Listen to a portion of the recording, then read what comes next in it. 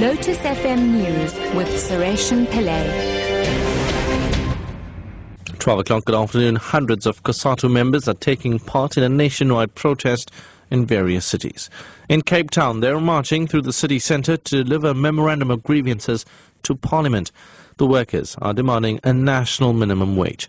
They also want those in power to urgently address various difficulties that workers face, such as job cuts, inefficient transport systems and e-tolls. Sisanda Nkwala reports.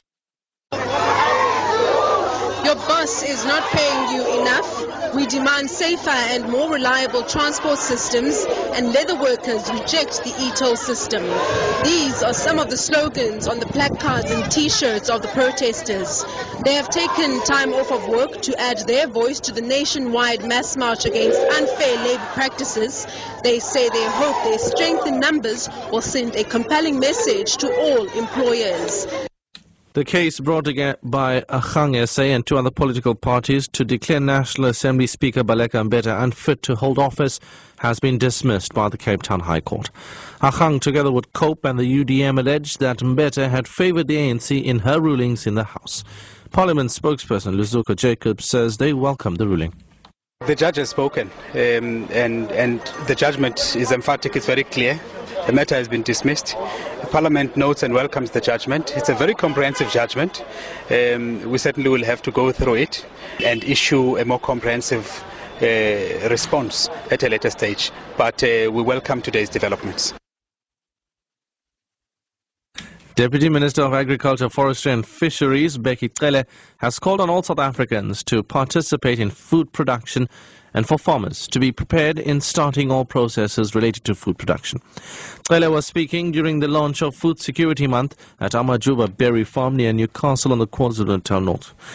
Cele has urged all South Africans to donate to the 14 million South Africans who go to bed hungry each day. He says the parcels will be donated to the needy during the World Food Day on the 16th of this month. October is the Food Security Month. That's why we're trying to work with people, but mostly to make sure that they use the land, no matter how small the piece of land is, to produce food for consumption. Because at the present moment in South Africa, 14 million people they go to bed without food.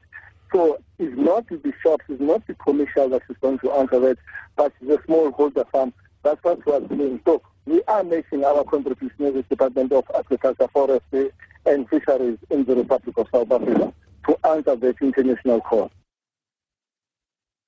The medical charity Doctors Without Borders has called for an international fact-finding commission to be launched under the Geneva Conventions to investigate the American airstrike on its hospital in Kunduz in Afghanistan.